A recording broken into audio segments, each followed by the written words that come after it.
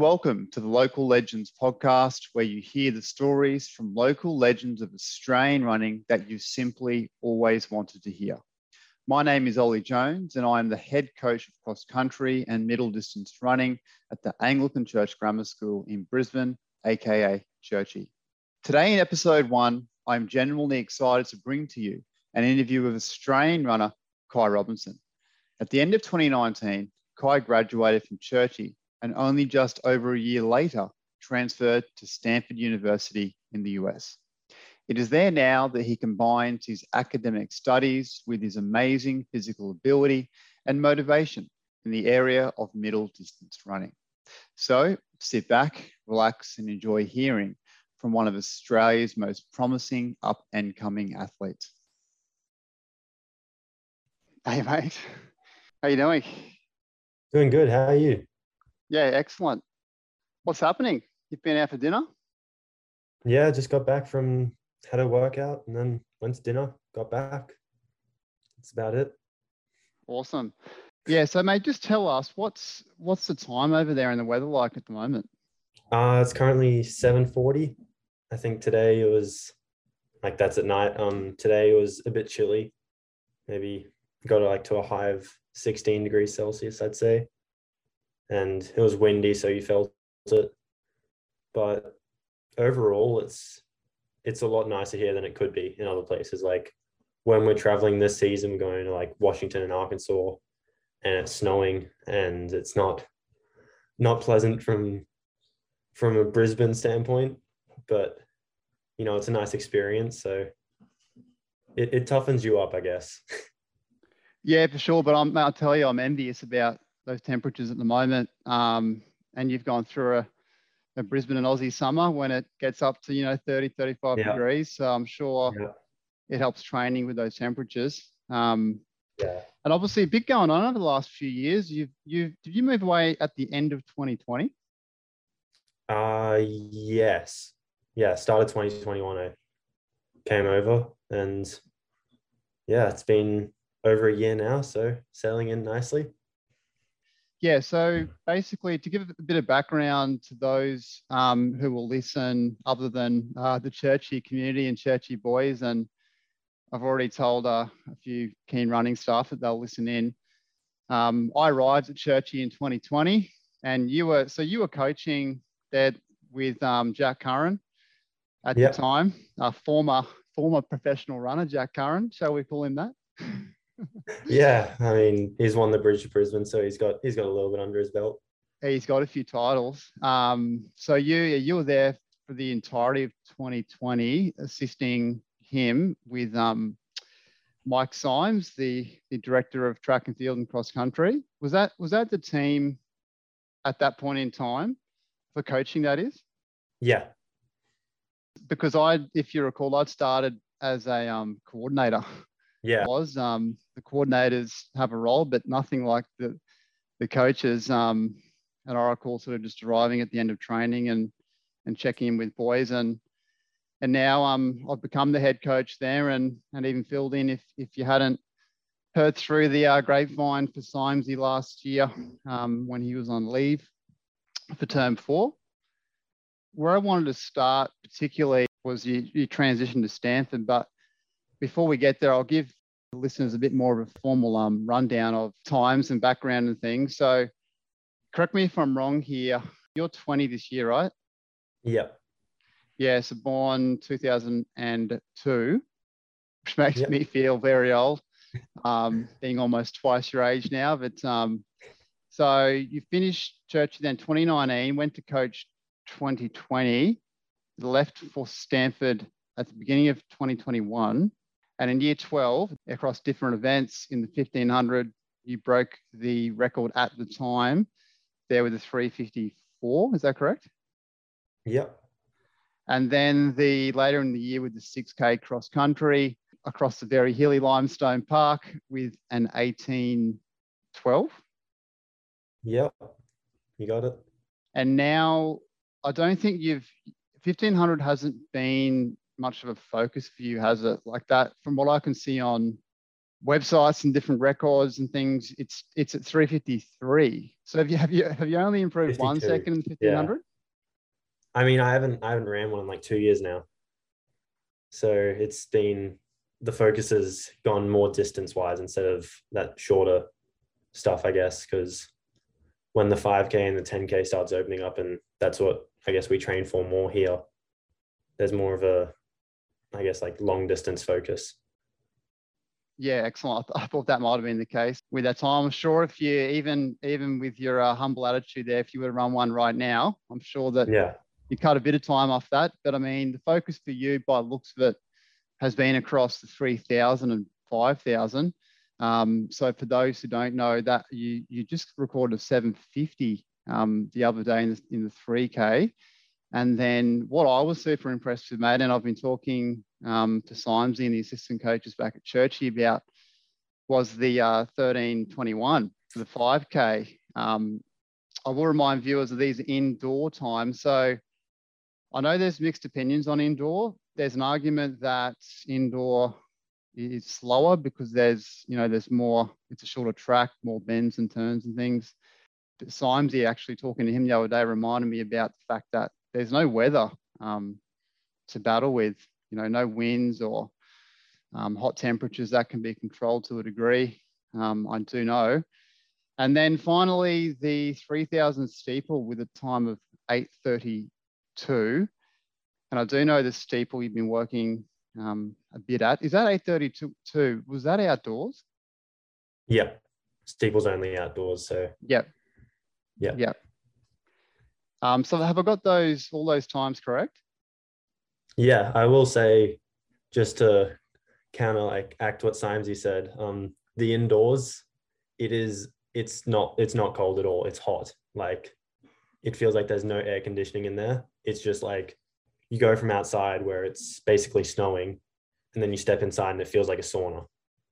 It's like that hot. And when you start going around the track a few times, you work up more of a sweat than you do outdoors. I feel like the air just feels like it's being reused, I guess, and it's not fun. Yeah, right. So they do their best to cool it down, but to a degree, it's not the ideal. Like, they can't, a lot of talk in the previous sort of handful of years has been, that 10 to 15 degree temperature Yeah, for ideal exactly. racing outcomes. I guess they're not replicating that entirely. Yeah. Yeah, I mean, it's probably like racing at like 26, 27 degrees. Yeah, wow. It's ridiculous. Yeah, so contrary to that conversation, then you are battling warm temperatures. Yeah. Shorter tracks. Is it always a shorter track indoors? Basically, all the championship races will be on a 200-meter track, and the curves will be banked. So you'll be running on an angle when you turn, essentially. But there's some tracks that are indoors that are like 300 meters long, and they won't be banked, but it's still going to be smaller than an outdoor track. Have you developed naturally or purposefully, across indoor tracks? Is it just literally training on them to get the experience? I mean, we don't have an indoor track at Stanford. It's like our climate's too like warm that we don't really need one. So all our workouts are outdoors on a regular 400-meter track, and then we get thrown on the shorter track. Go see what you can do. And I mean, it's a lot more strategic because obviously you don't want to overtake on like a bend, and you don't want to run that further distance. So your moves have to be like quicker, and you have to be in a good spot, I guess, for the final like bit of the race, so you can be there at the end. Yeah, it's almost like I was thinking the other day about, those like hot dog crit races on the bike. I know up in Noosa, they've got the Noosa Bolt there, which also is an example actually of a race where you turn a lot, a 5K race that is. But like, I know the crit they do there is plentiful with turns. And the thing is, like you're alluding to, when you've got to turn a lot, surely you need speed to kind of work out of those bends and to make the moves. Yeah, definitely. Yeah, it's a lot different to outdoor. So, mate, let's backtrack a little bit to then in 2021 in January there, when you did make that transition to Stanford. Where did you start to organise that transition? How did you know you were good enough? Like, what were the cut-off times? Who helped you there? Was Simesy, the director of Churchy Cross Country, involved in that as well? I give Simesy like basically the credit to my career because grade 9, kind of didn't want to run straight up. Like I just wanted to play, I guess, football and run around and do whatever basically. And then Simesy was like, "Hey, let's run around for a reason," essentially, and dragged me along by the ear until some time started coming through, started to enjoy the sport, I guess, and now I guess I love it. And so I got to give Simesy credit there. In terms of actually going to Stanford, I like Jack Curran, the previous coach, said, "Hey, you should definitely like try go for a career in the US." And he said that I had like all the capabilities to do it because he did it too. And so I got an agent to like connect me with a few coaches and got connected with the coach at Stanford. And we basically just kept talking and built like a little relationship until eventually he said, "Hey, I've got a spot for you here." And as soon as he said that, pounced on it, basically said, "Thank you for like the interest of all the other coaches, but this was like the goal," and achieved it. And then, yeah, I mean, my times, you brought them up before, coming out of school, they didn't really like change after that. And then coming over to the US, when I joined that team for the first time, I was probably maybe second or third from the bottom. When you train in a good group here in Australia or Brisbane, or you've obviously had connections and know about the Gold Coast Run Co down there. From what I know, there's, from the stronger runners, probably around 10 really good athletes there. But aren't we talking like 50 to 100 athletes that you're training with at this point in time? There's probably only about 20 in my group right now. I'd probably say like the Gold Coast Run Co, that really like helped because down there I wasn't the best, but I was able to train with those guys who were better than me, and they were able to like pull me through, I guess, on workouts with them and help me like run and improve. And then the same thing sort of happened here. And I went in, I was on the lower side of the team, and every time, like every session, I would think, I just got to get one more person. I just got to be better than one person. And then I like slowly started to move up, and I was just on like the border of that top group because when I came over, there was a lot of COVID rules. We had to train in groups of 8. And so there was the top 8 who were essentially like traveling. They were our number 1 team. And then there was my group. And I remember seeing that top group, they would like go out, they would start before us essentially, and they would run like ridiculous times. And then my group, who was slower, we were like told, "You can't do that. Like you have to ease off because you're not at their level." And it sort of like annoyed me. I was like, I want to be in that top group. And it seemed like I wasn't able to break through to them. And then just had one race. And originally I wasn't even supposed to race. And the like COVID restrictions eased and we were allowed to throw 2 extra people in. And so I got the call up, and then don't know what happened in the race, but something clicked, and all of a sudden I was number 4 on the team. And I was like, whoa, were they having a bad day, or was it like, did I suddenly make a breakthrough? And I mean, I just told myself that was my breakthrough. That was my moment that like, I guess I got to step up. And so ever since, I've like kept that mentality that like I am there, and I still want to keep like rising one person at a time, I guess. And so, yeah, it takes us to where I am now, where it's sort of 3 of us right now who are all interchanging for that 1, 2, and 3 spot. And yeah, it's a lot of fun. Yeah, it's crazy to think that that's initially you felt quite of an outcast, but now, 13:21 that you've laid down just a few weeks ago, from what I follow results pretty closely in Australia, pretty interested in all of it, but it appears at the moment that's the quickest time for any Australian for 5,000 this year. Would you know much about that? I mean, it might be. I think Ollie Hoare might have ran. Yeah, I think it was late December. He ran like 13:09. It's a pretty cool thing to think about. And these things for you, like surely they give you that confidence to be like, yeah, I feel a place here.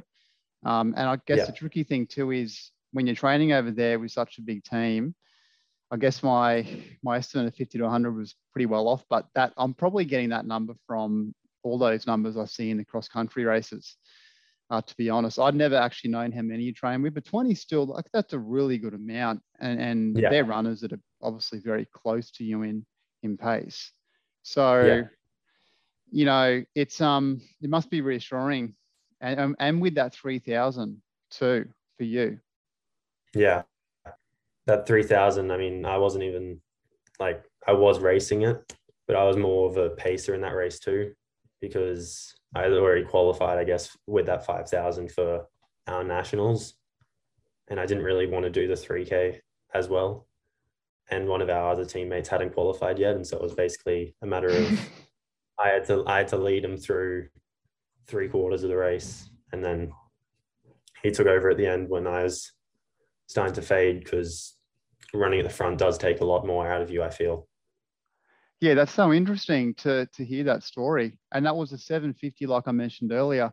What I'm interested too, if we go to the facts about times, I do know Jude Thomas got the under 20 3,000 record last year, uh, and you're 20 this year. How does that work that you've Yeah, recorded a time? Was it, if it was 753 and you got 750, which is obviously a little bit quicker, but in America, and was that indoors too? Like, is this counting for yeah. anything? I mean, technically, it was the day before my birthday, or before my 20th birthday. Yeah, so I mean, technically, I guess in Australia, it was my birthday. So I don't know if that plays anything, but I'm fairly certain the record books, it goes like from December 31st anyway. So unfortunately, it won't be rewritten. So it'll stay under Jude Thomas's name. Yeah, but I mean, big history in front of you. You are 20, and the peak for running can be any time now up until to your mid 30s. I Yeah. honestly think as time goes on, you'll grow into a runner in longer events. But I guess you've got to think about where you're heading in terms of the events to think about, particularly when we look at these times. There's no doubt that things like Com Games and Olympics are considerations, particularly that steeple time of 8:30. But before we get into anything around that, I guess the next question is particularly around Stanford Uni and your life, like day to day, week to week. How's it working? Like more so outside of training at the moment. So I mean, Monday to Friday's classes, we sort of have to schedule our classes around our training, which is always basically 3:30 in the afternoon onwards. And so I'll schedule classes that start usually at 9:30, then go to 11. And I like to set it up so my Monday is full of classes, my Wednesday is full of classes, and then I have a tiny bit on Tuesday and Thursday and nothing on Friday. So then I get, I guess, a 3-day weekend sort of thing. So it's a lot nicer. Is that Tuesday and Thursday freed for sessions then in the morning or arvo? We do workouts on Tuesday and Friday. So we only have 2 hard workouts a week. And then sometimes our Sunday long run will put a little workout in the last 8K of that to, do a little tempo or something. Yeah, excellent. Actually, we will get more specifically to the running week shortly. But how about like uni life? What's it like there over in Stanford? You're an Aussie bloke. You're hanging out with a bunch of Americans.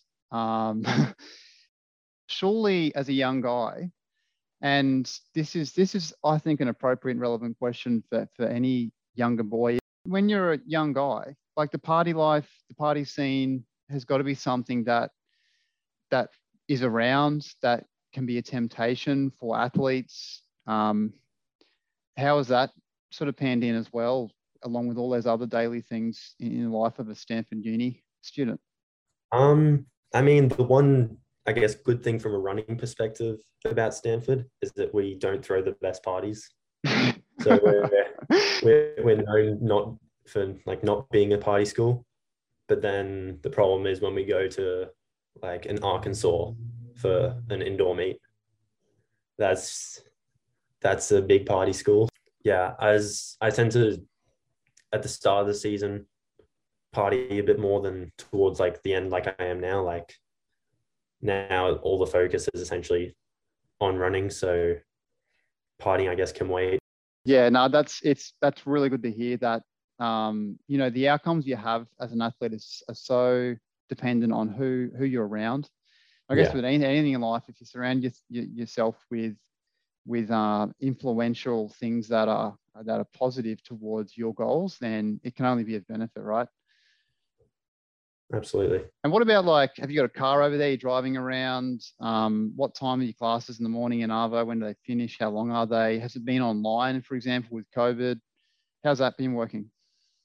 Our first 2 quarters was all online. So the first, I guess, ones we were just sitting in our dorm rooms, you know, open up Zoom, go to class, and then I guess run. That was basically the first 2 quarters. So that was, I'd honestly say, a bit more fun because we were all together and we were all just like could do what we want because we were all, you know, as soon as our classes were ending, we were all in the same spot and we could do whatever we wanted. But now it's a matter of like, because the campus here is huge, it's like probably 2 kilometers to some of my classes.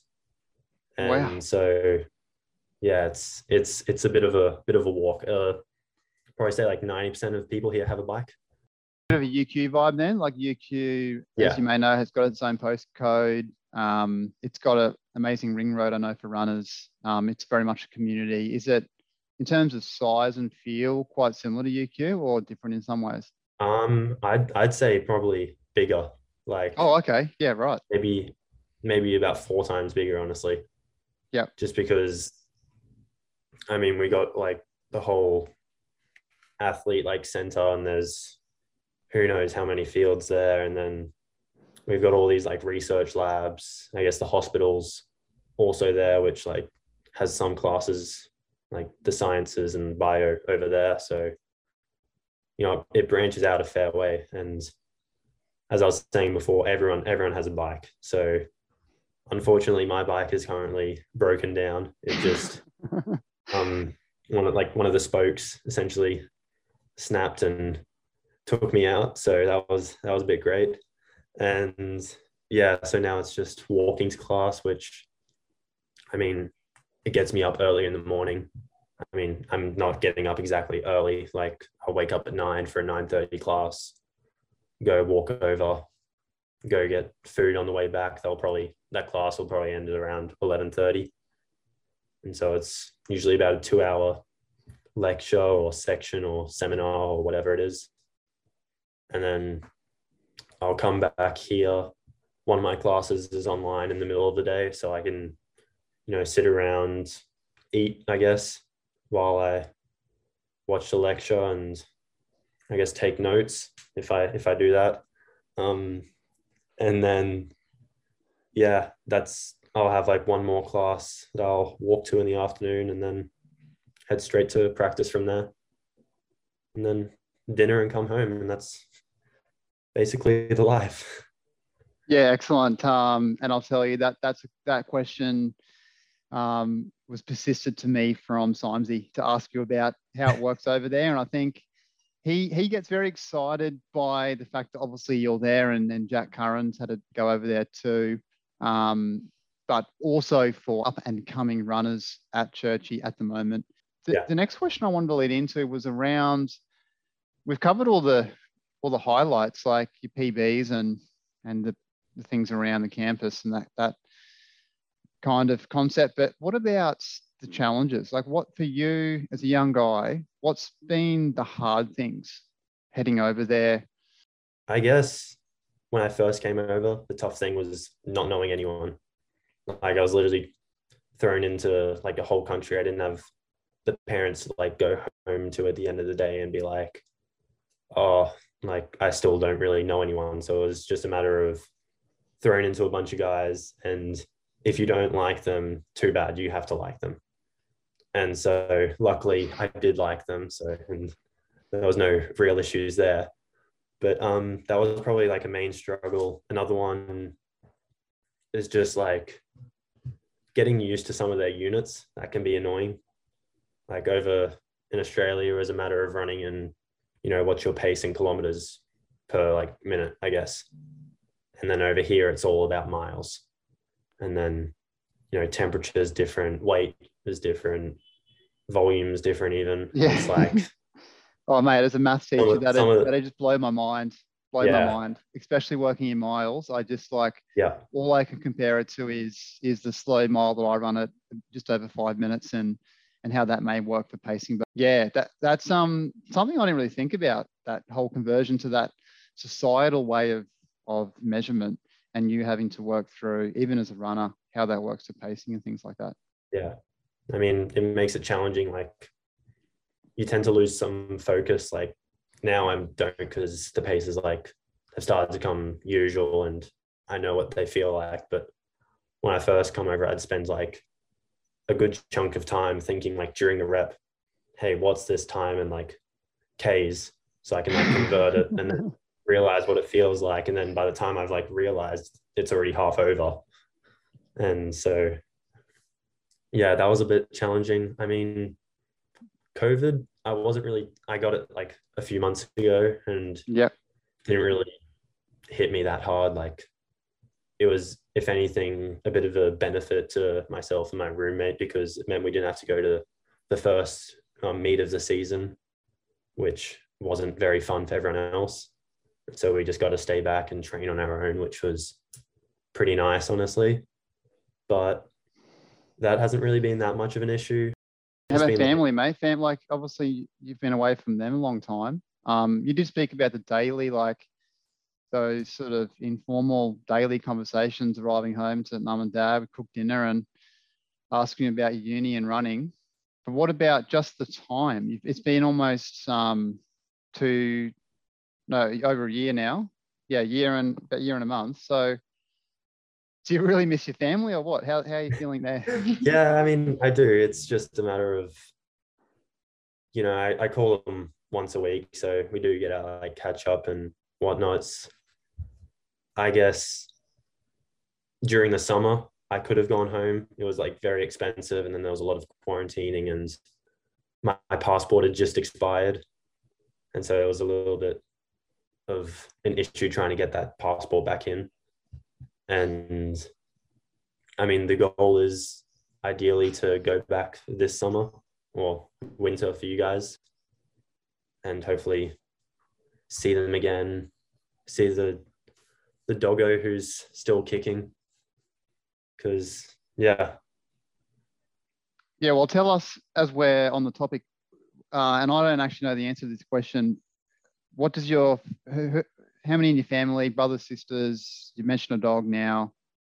What's the family set up, mate? Mum, dad, older sister who's at ACU, so still in Brisbane. Oh, down the road from me. Yeah. And then a 14-year-old dog. Oh, okay. And what breed of dog is it? Black Labrador. Oh, Labrador. Awesome dog. He's doing pretty well for himself. Yeah, 14, definitely kicking on. That's an older dog. That's awesome. Hey, mate, so let's get more so to this training week in terms of running Monday to Sunday.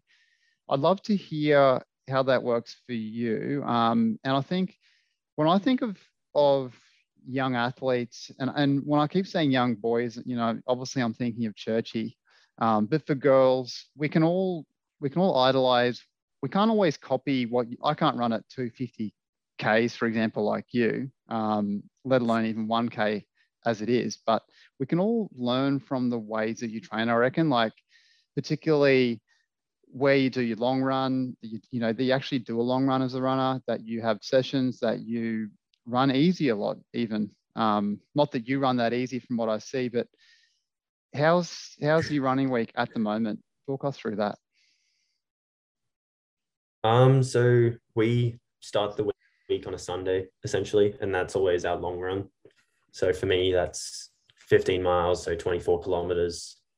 And I tend to like to do basically 3 easy long runs, so at a relaxed pace. And then every fourth one will be a bit faster. And so I'll start off slow, but then I'll start to pick it up towards the end and get like a mini workout out of it, I guess.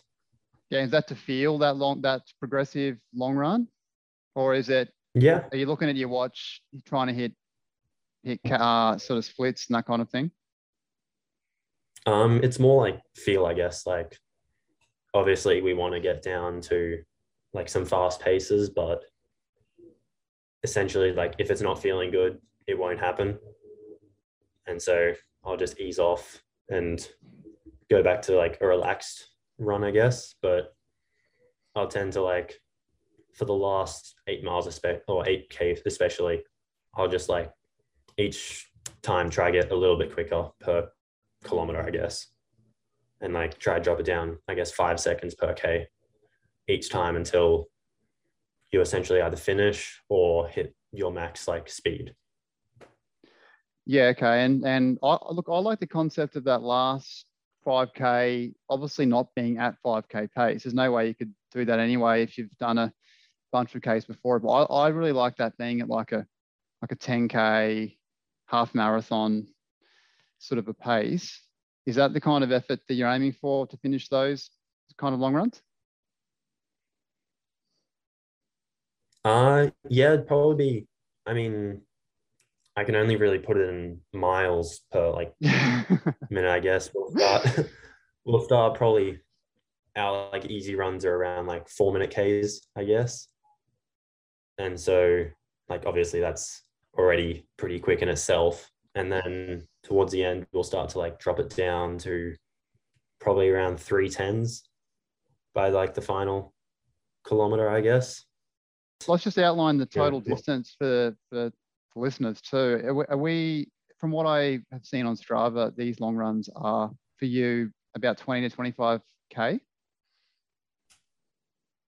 Yeah, I think 24 is probably like the main spot that I'm hitting.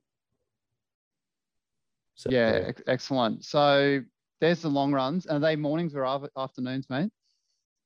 Usually a morning thing. I used to be an afternoon kind of guy, but on a Sunday, everyone wants to get it done early so they can have the rest of the day to go get brunch. How about then your Monday through to Saturday, mate? So we do Monday, I'll probably double. So go for a little 6 miles in the morning and then, or 6 kilometers, sorry, in the morning. And then in the afternoon, I might go like 12 or 13 kilometers and then do a like lift after that. So a bit of gym, nothing like crazy, just I guess strengthening like some muscles and a lot of balance sort of stuff. So that's in like not bulk us up, but strengthen us up. You are looking stronger. I told Simesy that in the photos I've seen from that indoor 5,000, you definitely are looking stronger. The less of a stick. Yeah. Becoming more of a man, I guess. Yeah. Tuesday will be a workout day. So typically we'll do like longer stuff, I guess. So in cross, it's probably a 10-mile tempo, which is essentially like 16 kilometers, or maybe like a fartlek, a long one. And yeah, that's probably the average Tuesday workout. And track could be some more like mile repeats or kilometers on the track. So getting, I guess, that mileage up for that session. And then Wednesday, we have a medium long run. So it's a bit shorter than the Sunday long run. It's probably around 18 kilometers. And that one's always basically easy. We'll take it on our own. So we'll go off in like 1s or 2s or 3s, basically, because everyone's Wednesday is different and everyone's doing it different times. Yep. And then Thursday will be the exact same as Monday. So a double in the morning and then another easy run in the afternoon and a bit of a lift. Yep. Are they're faster than, just a little bit faster than Wednesday? Yeah, probably just a little bit. I mean, Yep. the first run in the morning, it's only 4 miles, so 6 kilometers. And, you've just woken up in the morning. You don't really want to be there. So it's sort of just getting that one out of the way. It's not going to be anything crazy. You don't have enough time to get it up to that pace to go crazy. Yeah. But yeah. And then Friday will be another workout. That'll tend to be the faster one of the week. So we'll cut down a bit on how far we go and increase the speed. So it'll probably be some intervals, a faster fartlek maybe, and sometimes throw us on the track for cross. And then for, I guess, track, it'll be a lot more like sprints, like 400s, I guess, in terms of sprints, that is. And then Saturday is the easy day. So that's basically our rest day. That's whatever we didn't hit for mileage in the week is filled in on that day. So I'll typically try just do a basic 8-kilometer run and round out the week to get to that total mileage. Yep. And what is the total mileage? Sounds about 120K? Yeah, 75 miles. So probably about 120, 125. Yeah, no, that's I like that. I like that amount for what you're training for. And for those who don't follow running so much, it might seem like almost too much, but I think it's a good kind of area you got there. And the other thing too to think about is you've got a lot of easy running, which I really like. You're balancing 2 really hard sessions with a long run to feel, and then your easy runs, by the sounds of it, are all to how you're feeling on the day. But that'd make up exactly. Easy running for you would make up, including the long run, if we include that, almost 80K with warm-ups and cool downs, that is. Yeah. And then it seems like your Tuesday is your longer sessions or workouts, Friday shorter interval kind of stuff. Yeah. Yeah. So that's where you're developing your speed. Yeah. I mean, Fridays will probably get maybe 10 kilometers worth of actual volume done versus a Tuesday workout, which will be around 15 or 16 kilometers. Yeah. Wow. So, yeah. It'll be a lot. It's a big step up coming out of high school, I guess, because my mileage back there was probably around 80 kilometers a week, and that was with a rest day, and that was 3 workouts a week.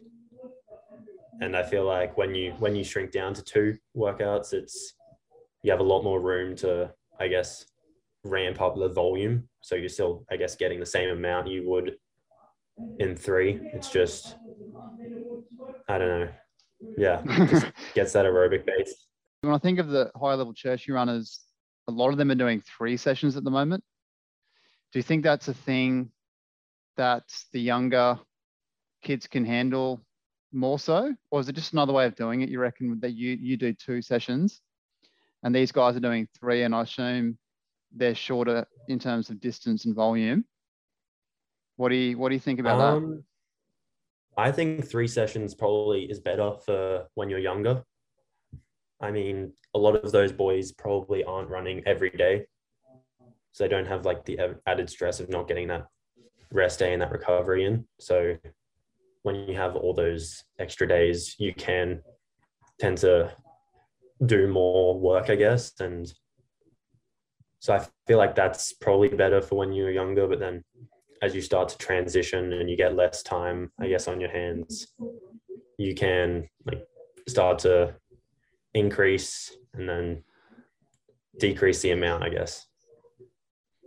Yeah, definitely. And I'm just thinking again about that Friday session. How much rest are you having? Is there a certain rest to work ratio? Is that quite dependent on the length of the intervals? How's that working for you guys at the moment?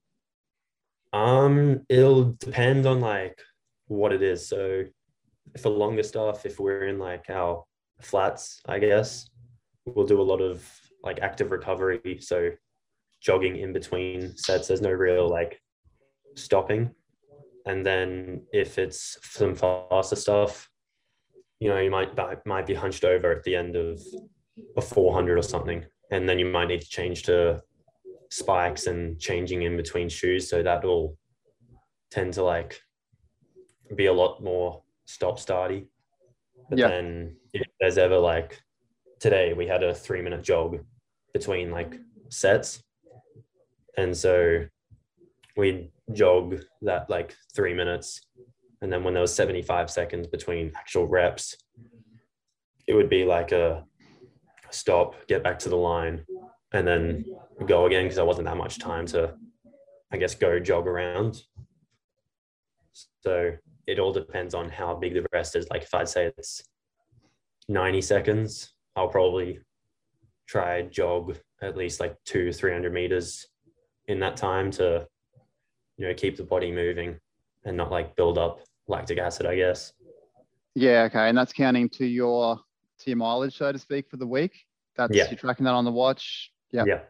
As long as I'm moving, it's counted, I guess. Yeah. So you're all for the whole float concept, as opposed to resting.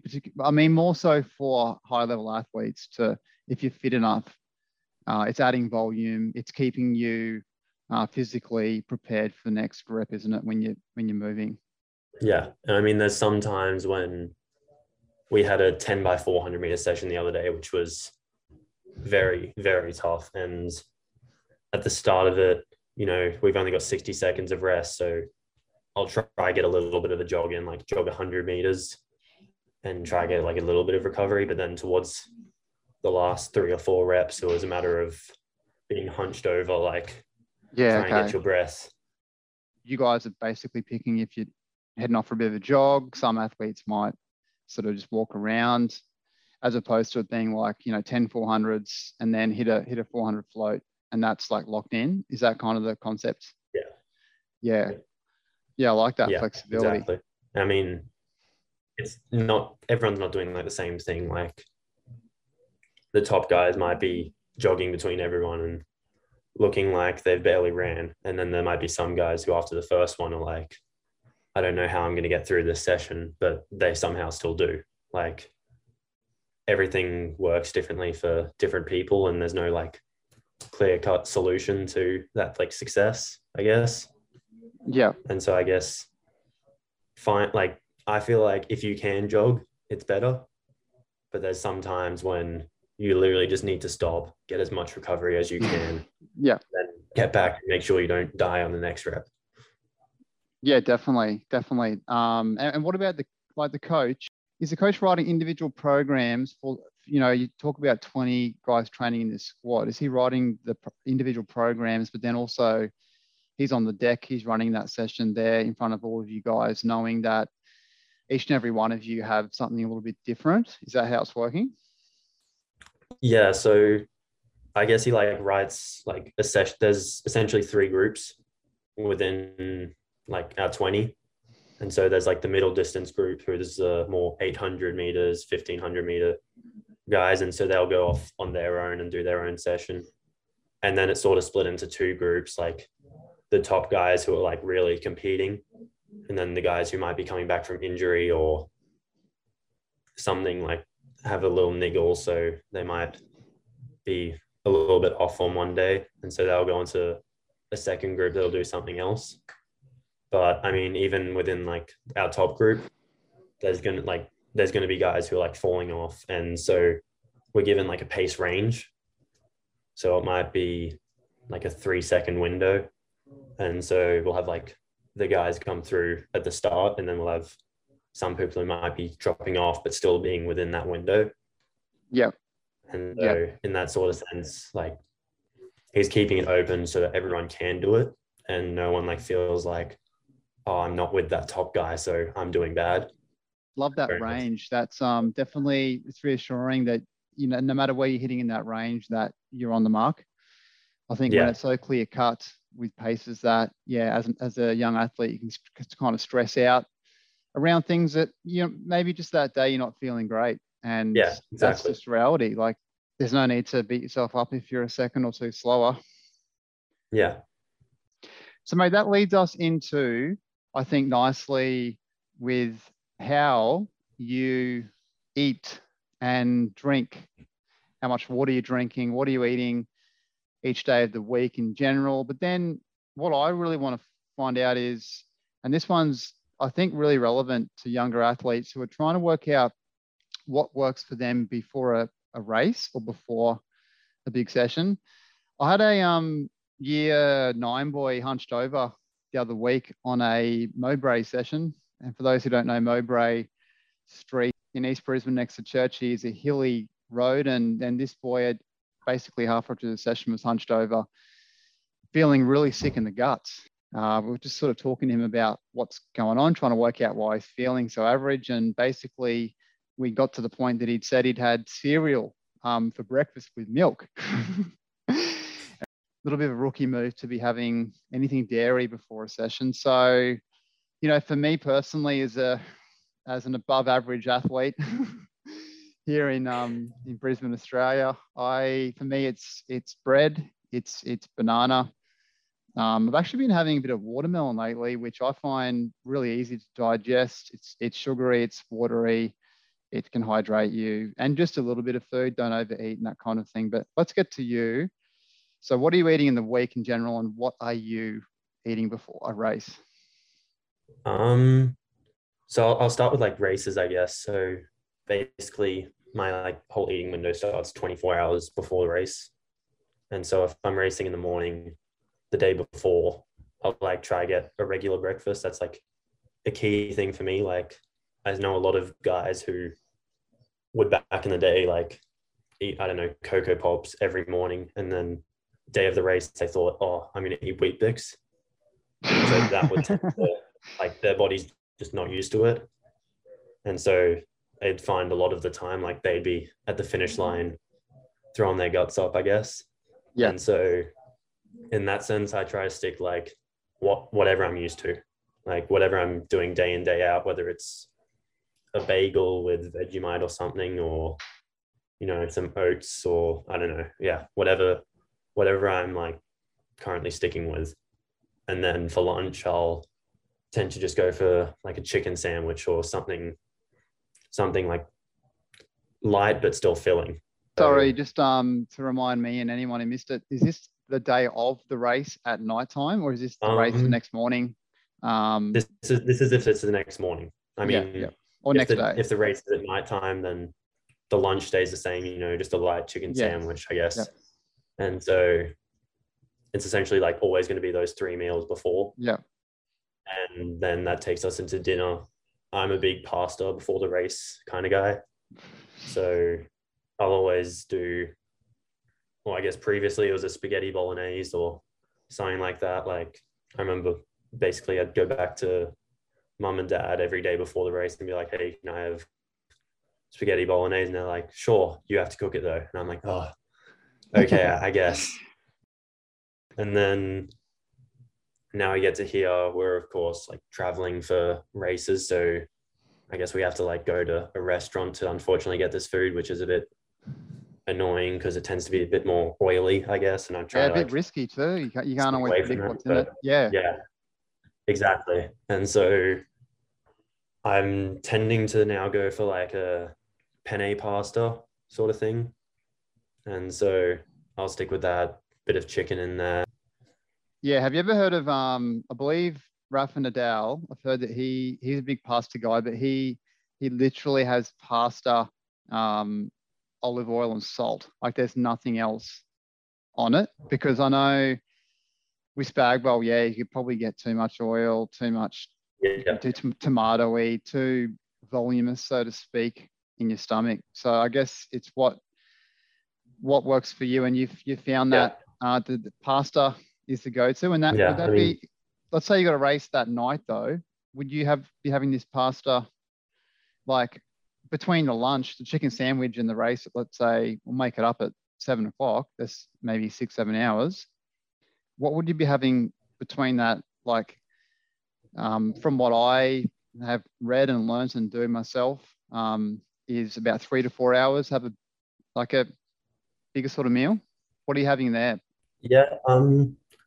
If a race is say at 7 p.m., I'll try wake up a bit later.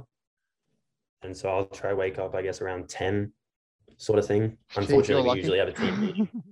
Yeah, I know. We usually have a team meeting at like 8:30, so I'll have to wake up for that, but then Yeah. go back to sleep and then get up for breakfast and try eat that, I guess, around 11. So like the whole window just shifts, and then lunch will be at about 3:30 maybe. Yeah. And so that'll typically like get me through to that 7 o'clock. Yeah.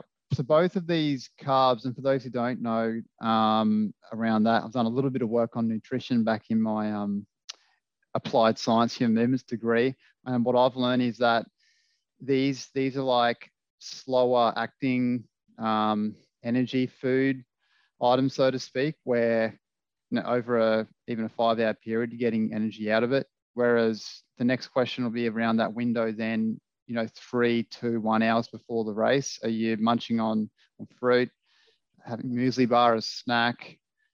What's happening there? I'll usually just like, something similar to like shapes. And I'll just get like, not like a full box down, but just a few down. And then hang on, aren't it shapes? Yeah, I mean they're not the same over here, but yeah. And really? Okay. Yeah. And then I guess two hours out, I'll probably get a bit of coffee or something. Typically get caffeine in me, so like a double shot of coffee just for that quick, like immediate boost. Yeah, black coffee. And then that tends to, kick in the race. You're having that within a few hours, not like 1 hour to half an hour before the race. I did hear this on some podcasts the other week that coffee, it actually lasts longer than we often think. When we drink coffee, I feel the energy is almost immediately acting on me and feeling a bit hyperactive straight away. But yeah, I heard something the other week about having it kind of 2-3 hours before. Yeah, they have a pretty long half-life, I guess. And so, you do feel that like energy like straight away, like I'll notice my heart is racing, but I like to do the 2 hours because then, an hour before the race, you're warming up. And I like to, I guess, sort of like calm down before that, but still have that energy in you. Yeah. And so it like helps me get in the zone while not, stressing me out in the moment. Yeah. And then are you having anything like an energy gel immediately before the race or not? Typically no. I mean, if it was a longer race, like a half marathon, I assume I probably would, but I'm not in that territory yet, so it's not really something that's quite affecting me. Yeah, see, I used to have an energy gel before a park run, before a 5K, but I don't really have them other than a long run now, or a race in a half marathon. I don't think I differ much, like you're probably alluding to there, to high level athletes who are far quicker than me. That they're probably something more used for when you're working for like over an hour, where like we just mentioned, you're really, really intense effort for 7 to 15 minutes. Yeah, great. So that's the eating plan before the race. Do you treat yourself at all? Because you're running so many Ks, are you of the thinking that it's okay every now and then to have a bit of Macca's, ice cream? Or are you like really strict around your diet? How does that work? I'm probably one of the people who's like the lightest on like being strict to diet. So I'm not really too fussed what I eat in terms of like Macca's. I used to love Macca's. Like in Australia, I was going probably once a week sort of thing. And it wasn't the best thing for me. And since coming to the US, I haven't even gone at all. And so that's something I guess I'm proud of, a little bit of withdrawal, but at the end of the day, it's not really something that matters that much. But then, I mean, luckily we've got a dining hall and then we got like an athlete dining hall. So they tend to just cook up a different meal every day, and I'll go just the usual breakfast. Like, I got my bagel here for tomorrow that I'm going to just toast, and I don't know what I'll throw on it. It'll be a matter of the moment, whether it'll be like cream cheese, Vegemite, or peanut butter. Yeah. And then lunch will be a chicken sandwich. They like have like pre-packaged sandwiches. Yeah. So I'll grab that like the day before and then have that for lunch typically. And then dinner will be whatever they're serving, like meat, veg, sometimes like a rice dish, or, you know, Mexican, where it'll be burritos or something like that. So it's pretty wide, the range there. There's a lot of guys like on our team who will have pasta basically every night. Like, sometimes they just don't trust like their stomach to differ between different meals. So we're like, if we want to cook, like if I go down to the dining hall and it's, you know, looking like seafood, and I'm not really someone who trusts seafood when it's served like in mass servings. And so I'll typically be like, oh, this doesn't look like it's going to be nice tomorrow, sort of thing. And so I'll come back and I'll grab out like rice and chicken and cook something up, I guess, find like some sauce to add to it to make it bearable. And okay. So are the meals very specific to athletes, or when you say athlete village, is it literally they treat you no differently to a bunch of boarding guys at a private school? It's basically the exact same as like the regular athlete hall. It's just because, I mean, when you got like the American football guys, they're not eating healthy meals, and so they're like the majority of that this is for. And so it's a lot of just getting in like a lot of volume for them to bulk up. Then dessert, we duck out for any takeaways through the week or anything? Not really like takeaways. Sometimes I'll grab like a cookie or two on the way out, or like a muffin, and snack on that on like the walk back to my dorm or something, or save it for a snack tomorrow, like an afternoon tea or something. And that's typically the extent that I like to, I guess, reward myself. The only other thing that probably I'm doing is they're very big about like pre a workout. I'll grab out the other thing that I'm eating. Yes, my bag. So they'll have like little lollies, I guess. And so they want us to get like 20 grams of carbs in before a run, and then like 20 grams of carbs after a run, and 20 grams of protein. And so, you know, right after that run, I'll typically like have just this small packet, and then maybe like a protein shake after a lift or something, just to, I guess, give muscles like something to work with when they start to like strengthen up. And so that's probably the only other thing that like I'm really paying attention to, like what I'm eating. Yeah, it sounds like you're a bit more particular for you know, food and energy around the training and racing, and then that high carb diet through the week, eating wholesome, but not being over the top about it. Yeah, that's good. Then, I guess there's like a little bit of a focus on like that 90-minute window after you've ran, getting a meal in then, so that your body can replenish and you're not starting to burn fats, so to say. Yeah. No, it's very interesting to hear, because there must be an American influence there, especially I know coffee's black, for example. It's a big takeaway, deemed as a big takeaway, a nation of the world. Definitely. You know, obesity rates, as you know, are massive over there, as they are in Australia.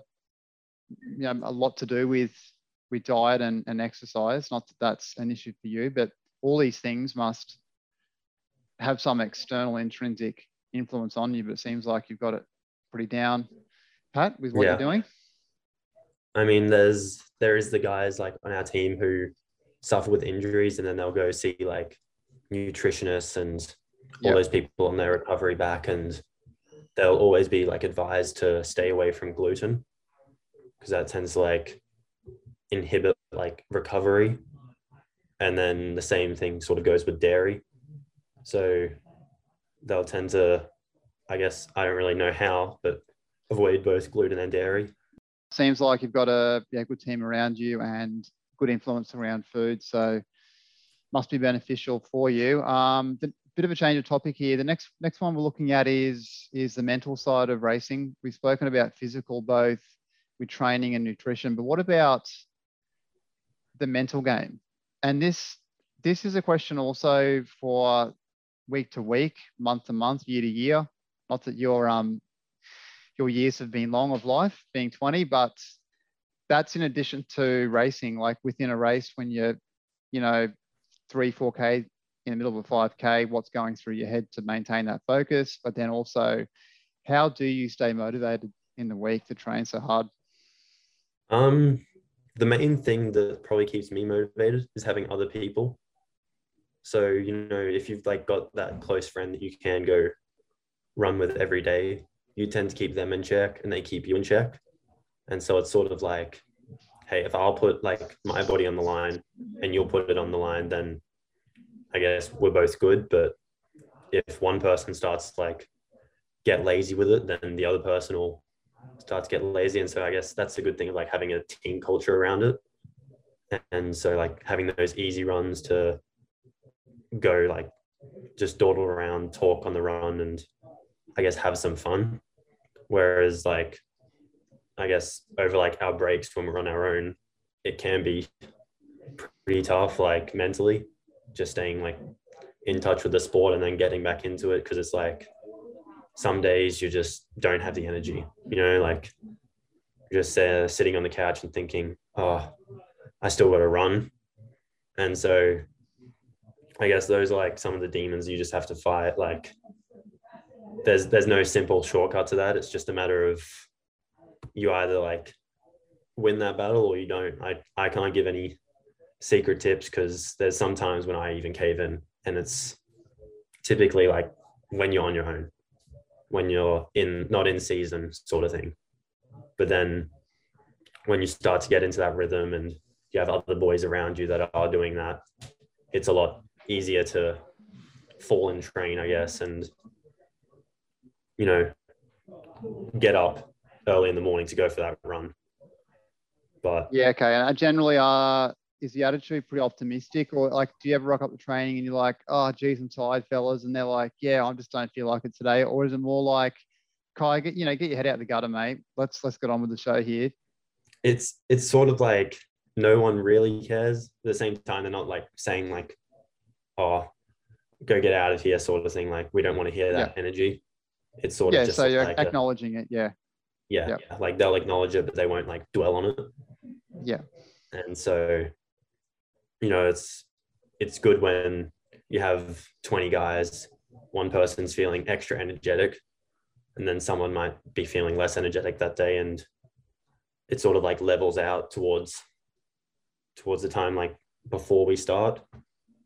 And then when you start running, the first few kilometers can be like this sucks, like I don't want to be here. But then by the end, everyone's energy is starting to, I guess, hype up. It sounds like that group environment's really important. Would you recommend then for someone who's not a high level athlete, who's just trying to get fit at being a runner, or who's now out of school, for example, because in school you often get a similar environment where training's quite fixed. You've got coaches, other boys, but what about the kid, the young guy who's left school, or the amateur recreational runner? Would you recommend them getting a hold of a group? I'd say if you can't like find a group that you can join, find one or two like mates who'll do it. Because sometimes one might not even be enough. Like you might have work at some time and then you'll be on your own and you'll be thinking, oh, I don't want to do this. Whereas if you get two or three, then someone's always going to be around. Someone's like, as long as you set up that time period, you've like got to do it for them. And so when it feels like you're doing it for someone else, I find it gets a lot easier. And then at the end of the day, you are doing it for yourself, and it feels nicer, Yeah. you know, knowing that. And as you said before, there's no benefit to like not going for a run, I guess. Yeah. I mean, like, yeah, deep down, you've got to have intrinsic motivation. If it's not there, then it's not going to happen. But the group will always bring you up. I actually had a similar experience in the last month. If my mates do listen to this, they'll have a laugh, but they have been completely absent in the last month for various reasons. I've actually been heading to the Nudgee track down the road. I live in Banyo, so it's an amazing place for sessions. But I find when I train with even one other guy, like you said, my splits can be for a K in a session multiple seconds quicker than if they're solo.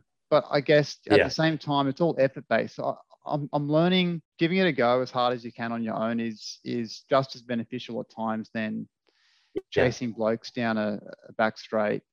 Yes, the times are slower, but you're giving as much as you can given the context, if that makes sense. So I definitely agree with the group, and obviously you're unique there over at Stanford. Anything else that like inspires you through the week before we get on to the actual races and mental side in races? I was just going to say, like, when you do have that session that you are on your own and you do make that choice, like go out there, it builds like a lot more mental strength. And so it is like very good. Like you get, I feel like more, I'm not going to say more out of it, like physically, but mentally you get a lot more out of like going out, doing that session on your own. You might be, as you said, 5 seconds slower for a split, but at the end of the day, you're not like having someone else pull you through. And so having that like ability to, you know, push yourself on your own when no one's around there, no one's watching you, it's a lot more beneficial, I guess. Yeah, definitely. No, it's amazing environment over there. I envy it. I would be there in a heartbeat. I'd get destroyed, but if I could replicate that with a group to a similar pace that I run at, geez, I feel like I'd improve. And you've improved so much over that time. But what about within the races then? Like, let's talk back to that 5K, the indoor 5K you did the other week, and recorded that 13:21. What do you think about when you're through the race? Are you a guy that blocks things out and it's just like one foot after the other, you're just staring at the lane, getting it done? Or do you have a mantra, or are you like thinking about when it's done that there's something to look forward to, you can relax after the race? Any thoughts go through your head? Well, I'll start off like an hour before the race, I guess. So leading into like that hour like of warm up before the race, it'll be like light, like you'll be joking around with friends and having fun.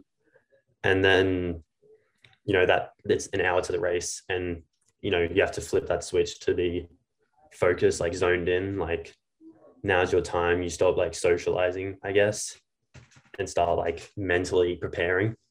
And so I'll typically throw like headphones in for a little bit, just get some like, I guess, hype music to get me amped. What music is that for you? Is it dance music, rap, rock?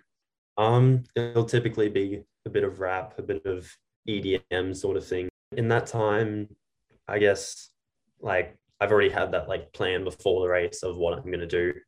I'm sort of just like telling myself over and over, like, this is what you have to do. Focus, like now, get like all the little stuff done that you usually do before a race or before a workout.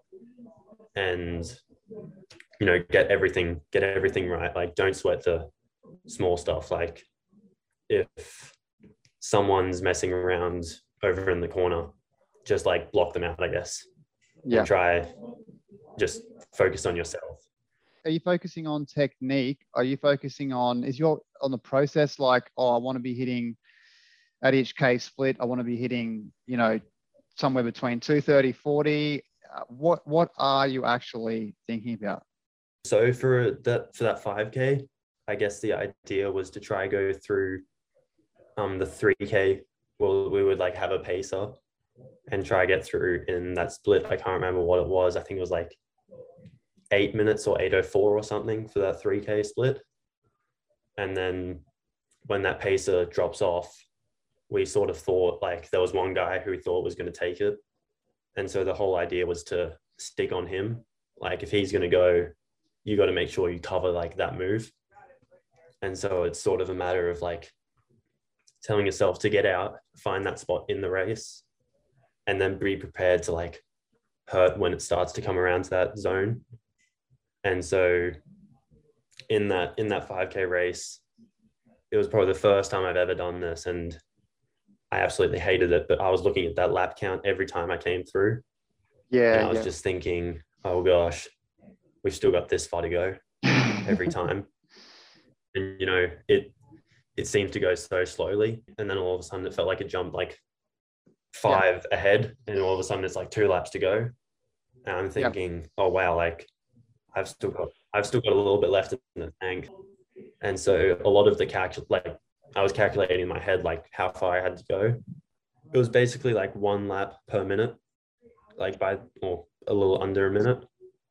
And so I was just telling myself like, hey, there's 5 laps to go. That's 5 minutes of pain sort of thing.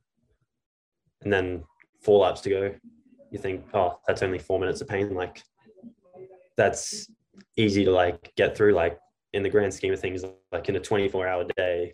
You know, 4 minutes of that little like sharp pain is nothing.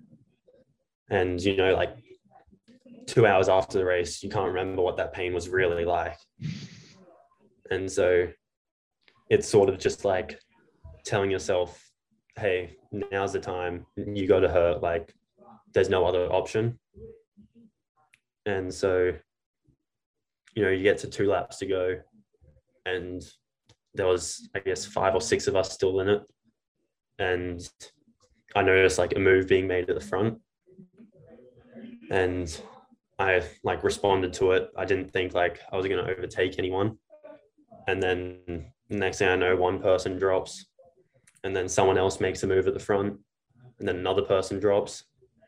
And then it's basically 3 or 4 of us. And then there's 1 lap to go. And I thought, it's now or never, like sort of thing. There's no other choice. Like I've only got probably 45 seconds left because it's the last lap. And so, you know, just start to, I guess, mentally like work the arms, work the legs, just try getting that turnover quicker and quicker. And then, you know, you get to that final straight and there's 100 meters to go. It's 100 meters. Like there's no, like we've done this like for so long. It's a matter of anyone can do this now. And you just got to dig to find that energy that's within you, because it's there. It's just like, you just got to break through like that pain barrier, I guess, to find it. And then race is over and you can start to recover, I guess. Yeah, for sure. And you won that race, right? Yeah. No, excellent. I think it's a great strategy and it can be applied to any runner, I feel. And something that I've used before, where what we mentally do is we basically break down the race into comparing it to the time of the day, where you've got 24 hours in that day. Yeah. And even a half and a full marathon can be between 2 to 5 to 6 hours. And even for those guys doing a 6-hour marathon, it's a quarter of a day, basically. And mentally, that can help you get through your races. That works for you. Yeah. I mean, I just literally like visualize how many minutes of pain left, and then try to tell myself, hey, that's not much. Like you're feeling good now. You might not be feeling good soon, but that's part of the job. We're close to the end here now. I want to get to some specific churchy and GPS questions. Mate, what are your tips for runners across the Limestone Park here in Brisbane and Ipswich? Very hilly course, all grass. It can range between 3 and 6K, depending on your age. I believe you've also got the quickest 1K split up the hill, which is the first K of something in the 250s, if Strava is correct, that I've seen. So you're the man to ask. How do you run that? For Limestone Park, I mean, for me, in that race, I wanted to get away from the pack, and I knew that like if I was working on my own and the person behind me was working on their own, I could like probably beat them in a one-on-one. Whereas I feel like if we were together in a more strategic race, I wasn't too sure if I backed myself over that last kilometer to, have them in a sprint finish. I basically went out and no one went with me. And yeah. And then by the end, there was about a 300-meter gap. Obviously, you're pretty quick too, but you probably, admittedly, give me names of runners you've raced against who would have quicker, 200, 400, even 800 speed than you. So gather you're more of an athlete that would hold the pace longer out, so to speak, even now in current events. But what about the average churchy runner or athlete running over hills at GPS or in general? Any tips there? And grass too. I'd probably say in a race, like the first third of the race, try get into a position where you sort of want to finish. And then I guess like that middle third is sort of a matter of just grinding it out, like there'll probably more than likely be people like around you who will be in the exact same boat as you. And the way you got to look at it is like you see yourself better than them on the day. Like you got to mentally tell yourself like, hey, I can beat that one guy. And then, you overtake him. Hey, I can beat that one guy. But at the same time, like not getting like in over your head, like saying, oh, I can beat the guy at the front of the race when, you might be able to beat him to the 2K marker because he's trying to win at that 6K marker. If you know what I mean, like it's all that way you finish. So you got to like monitor where you are in that middle third. And then in that final third, that's when like the moves typically are made. Like you'll see the guys starting to die who have gone too ambitiously at the start. And then that's sort of like when you start to like try to pounce and you try to not really like pick it up, but try to stay as consistent as you can. And then if you can stay consistent, everyone just over the time of race starts to get slower. Like it's just how racing goes. And so if you can like keep that pace, and then when you get to say the top of Limestone, like Heartbreak Hill, it's all downhill from there in terms of like the race. And so, it's literally a matter of use that momentum as you come down that hill, I guess, go like into that bend onto the final stretch. And then at that point, you've got like 1,000 boys from different schools cheering you on. And I mean, sure, most of them probably won't be like cheering for you. They'll be cheering for whatever school is next to you. But you just got to like tell yourself, hey, they're cheering for me. Like at the end of the day, there's like no difference. And so you got to use their energy, I guess, and try use it like against them. And so that's probably the main thing. In terms of the hills and the actual course at Limestone, I mean, I've always been one to race in spikes. So that's typically what I would go for. But I mean, a lot of guys don't like have those sort of shoes. So first lap of Limestone is always going to be tough if you've got multiple laps. And the idea is just to not go out too fast on the first one. Like those hills do take a lot out of you. The idea is when you get to like the top of the hill, you can't like think, oh, sweet, we're done. You need to like use that momentum, use the downhill, and then like keep it going throughout the rest of the race, I guess, if that sort of makes sense, I hope. Yeah, so if you find it important in training, then when you're doing hill runs or hill sprints, to have an element where there may be a continuous tempo, like a continuous effort over the hill, as opposed to if you're constantly sprinting or running up the hill and it's constantly reiterated that, okay, we've hit the top of the hill and now we can chill out, that becomes kind of an automatic thing in racing. So do you think mentally and physically in training to practice that before any run that's hilly? Yeah, I think so. Like, you want to like, when you get to the top of the hill, don't stop, don't dawdle like around, like think, oh, I'm so tired. Try to turn around as quickly as you can, and just start, like, it doesn't have to be a sprint down, but like try get that jog down. So like you're getting your recovery, I guess, more so when you get to the bottom of the hill, like of that easy jog down. Because if you do start to lose that moment, like that idea of momentum, when you get to the top of the hill, it will carry through to the race. And then when you do get to the top of Heartbreak Hill at Limestone, you're thinking, oh, sweet, like I made it. When in reality, you still got 500-600 meters to go. Yep. And you're not allowed to take a break in cross country, unfortunately.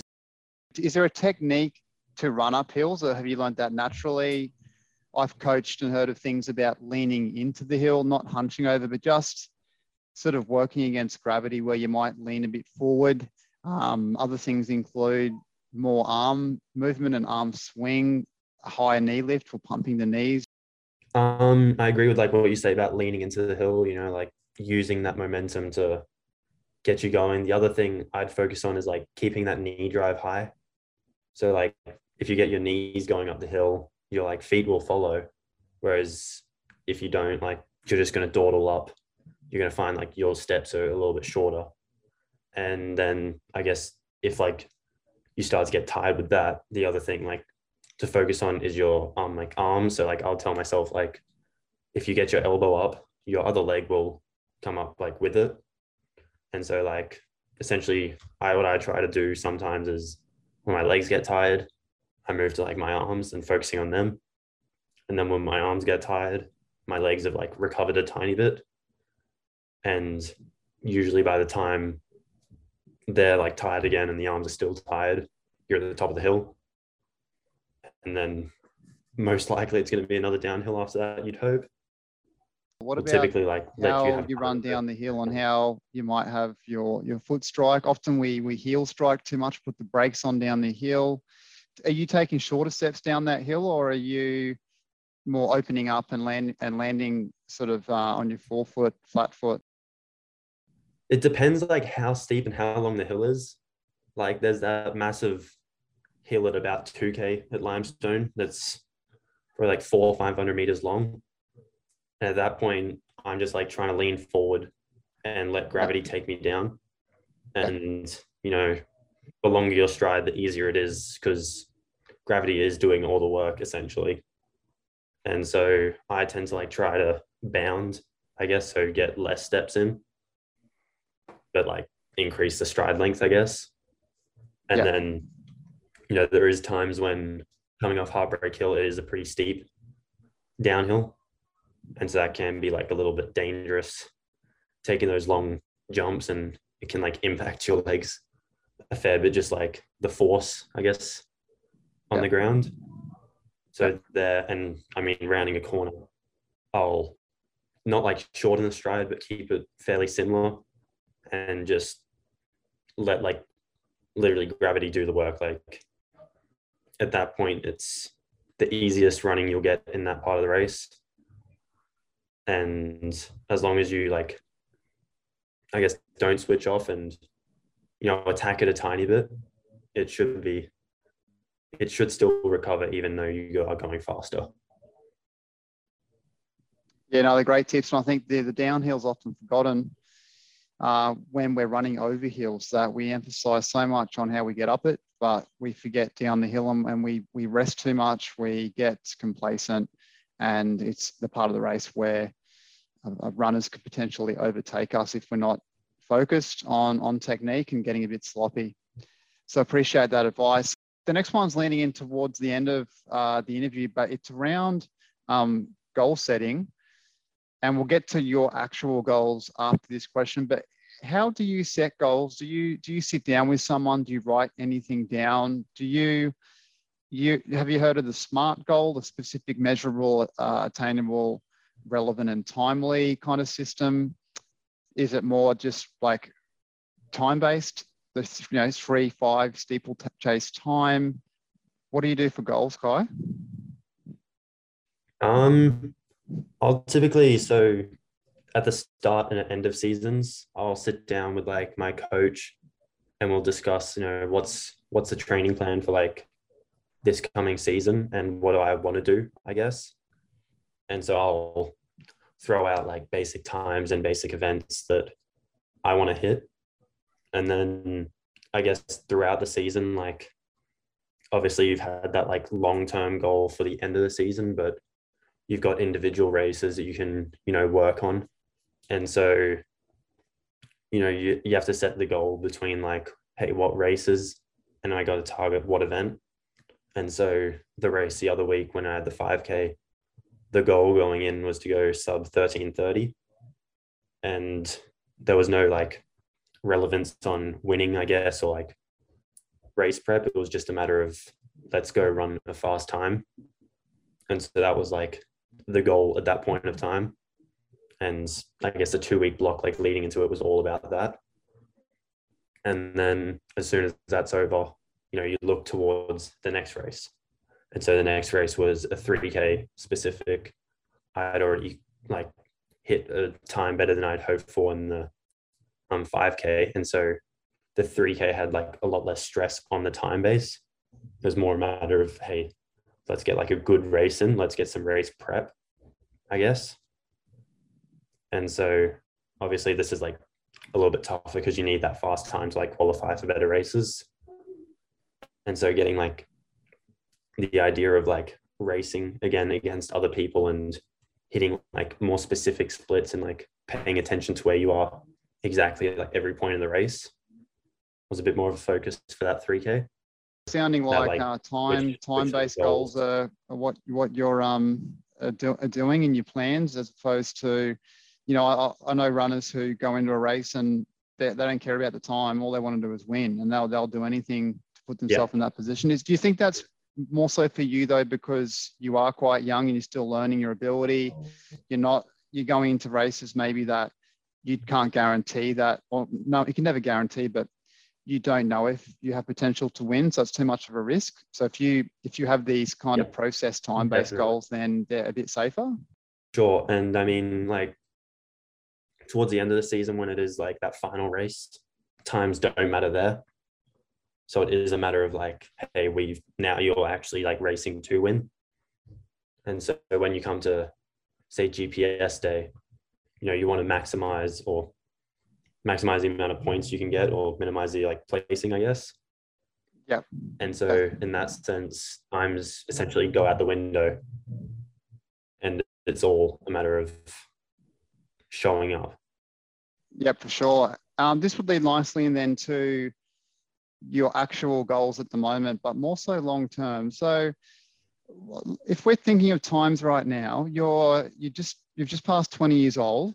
You've got to focus, by what I'm hearing, around the 3,000, 5,000 and steeplechase. I know the steeplechase operates across 2K and 3K, but what are your goal times given a year, 5 years and that kind of thing? Your 13:21, let's get some perspective here, right? Your 13:21 is only over 30 seconds away from the world record of indoor 5K, which I believe is Kinesia Beckley at a time of 12:48 or 9.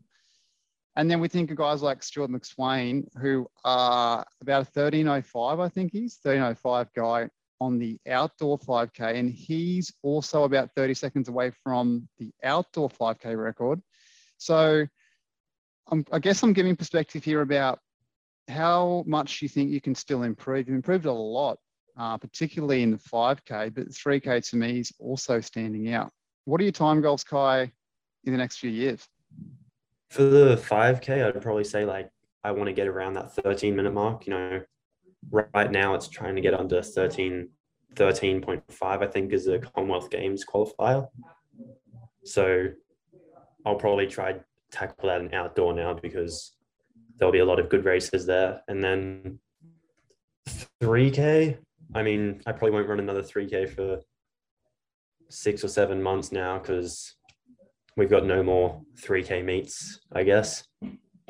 So that one's a bit of a longer term, and I don't know, I'd like to get around that 7:40 mark, try get a Stanford record maybe, because my other two teammates were within 1 second of it. So if we've got another 2 years to have another go, we can probably chase that down. And then I might, for the steeple, I'm sort of trying to get away from it. probably going to go for 5K, 10K if I can. Yeah. For my like collegiate career. I like in that 5K, you know, I got to the end of the race and I thought I still had like a bit left in the tank in those like middle sections before we started to pick up the pace.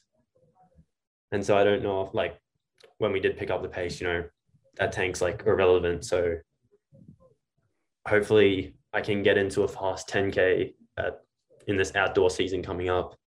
And I mean, the goal is to there run 27:30 or below, because that's the Commonwealth Games qualifier. It's like the next Olympics qualifier, I think. When are the next Com Games and Olympics, nice. And how many athletes do they take in the 3, 5, and 10K in the Com Games and Olympics, and when are they? Remind us of those particular things. So it's in July of this year, the Commonwealth Games and Worlds, like late July, early August or something around then. And so I think it's a limit of 3 per country. And again, those 3 have to like qualify with those times. And so I got to first run the time and then hopefully beat some of the older guys in a head-to-head race back on Australian soil to get me through. Do you have to run in Australia to get into the team for both Com Games and Olympics, or are these times over in America counting, particularly by the fact they're also indoor as well, not outdoor? A lot of the indoor doesn't necessarily count for outdoor. There's like some tracks that aren't recognized globally for some odd reason. And so, you know, some races there count, some don't. But at the end of the day, for qualifying, we'll have like a Olympic trials or a Commonwealth Games trials, I'm fairly sure. So you'll have to race back in Australia for them. Like the only other way to get in is essentially be like the IAAF, like world rankings. If you're in the top 48 there, you're then selected through. And so that's like the, I guess, backup plan if you don't make it in the other way. Yeah, okay. And from what I know about the rankings, are they like on an ongoing basis? A bit like tennis rankings. You can't just record a good time and expect to be up the rankings. Like winning one championship in tennis, you've got to it's got to be a continuous record of good runs. Is that how it works? Yeah, I'm not sure how big the window is. I think it might be like within the last year and a half or something. You have to run 3 races over the distance, and then you're given points for like each race. You know, like if you win the Olympics, it's because it's such a high level race, you'll get a lot of like bonus points. Whereas if you win some random track meet down at UQ where no one's there, you're probably going to get a few points of bonus. And so that like helps boost the score. And then it's your average across your top 3. Yeah, excellent, mate. I'm just thinking quickly back to that 5,000. I can only honestly think of a handful of guys who'd be quicker than you right now in Australia. If we did a 5K, hypothetically, on an outdoor track, I can think of Stuart McSwain, I can think of Jack Rayner, I can think of Brett Robinson, I can think of Ollie Hoare, Dave McNeil. There's 5 for you. Any names do you think I've missed in those? Yeah, just Morgan McDonald and Pat Tiernan. Yeah. So if we were to rank it again hypothetically right now, you'd definitely be sitting, I think, in that top 10. And it's exciting to be amongst names like that, particularly guys like even McSwain and Rayner. They might seem a fair bit older than you at the moment, but are still pretty young runners in their mid-20s. Robinson into his 30s. Same with guys like Liam Adams, who we haven't mentioned, but he's more of a longer runner. So I guess your age is on your side. You've got the training around you in terms of other athletes, all the diet under control, the motivation. It's the right recipe to be setting you up.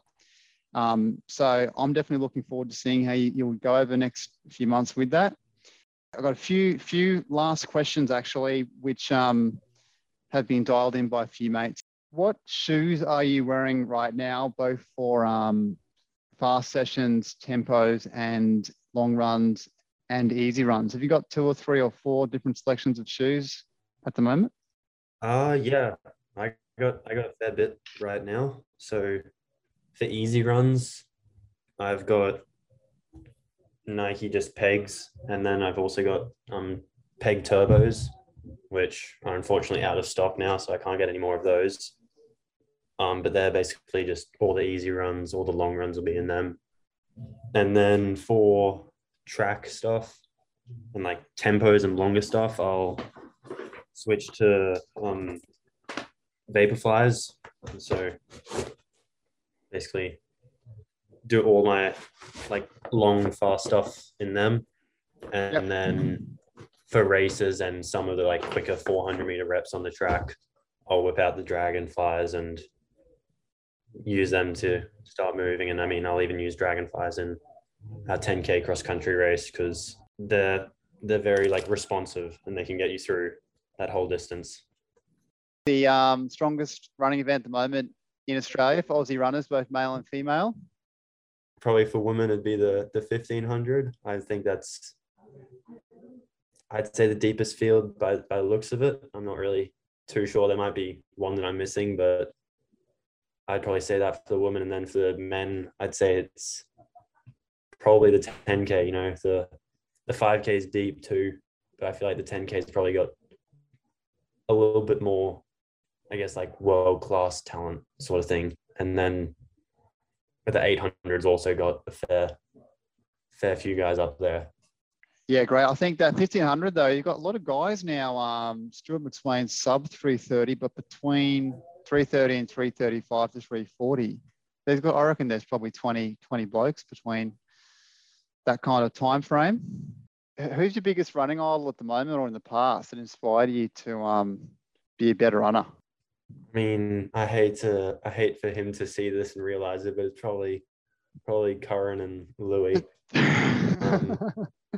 They're definitely getting a big ego boost out of that one. I was able to look up to those guys and learn off them and the other guys at Gold Coast Run Co. Curran was always pretty good, and then Louis was always decent, and then started to get better the more he ran. Yeah, he's running well. Hey, he's consistent with his running, Louis, and he just ever so slowly continues to improve across his events. He did his Zatopek 10K as well the other month, so pretty impressive to see some more Churchy runners and Jack Bruce running well too, as a Churchy old boy around in the running community. Final question, mate. Do you have any superstitions before races or training things you always do that may be quirky or mentally or physically with shoes or what you wear and that kind of thing?